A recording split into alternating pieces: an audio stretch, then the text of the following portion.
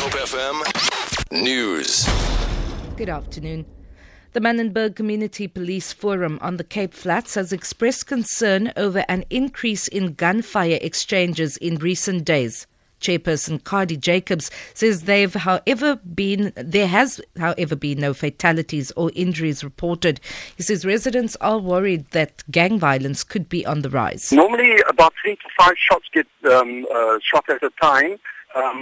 Over this weekend and up to last night, we've counted up to 15 to 20 shots going off at a particular time, and that makes it unusually high.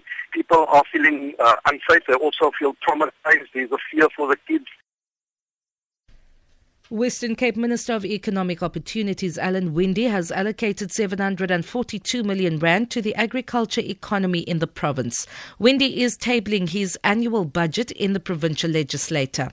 He says 256 million rand will go towards land reform initiatives. A big chunk of the overall budget of this department looks at farmer support, and then specifically within that program we're looking at how do we address the imbalances caused by the past and how do we get land reform really front and centre. So you will see as soon as the new year kicks off, we've got a special support desk that we're going to be setting up.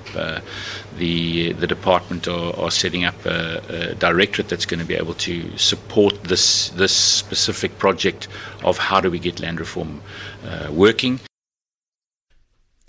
Public Enterprises Minister Lynn Brown has indicated her support for the majority of Eskom board members who are said to be on the verge of ousting chairperson Zola Tsotsi.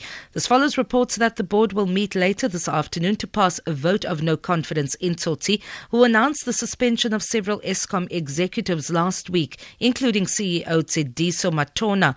Brown, speaking in Parliament, has expressed confidence in the board. If on a board of 30, 12 work together and one doesn't, don't you go with the majority?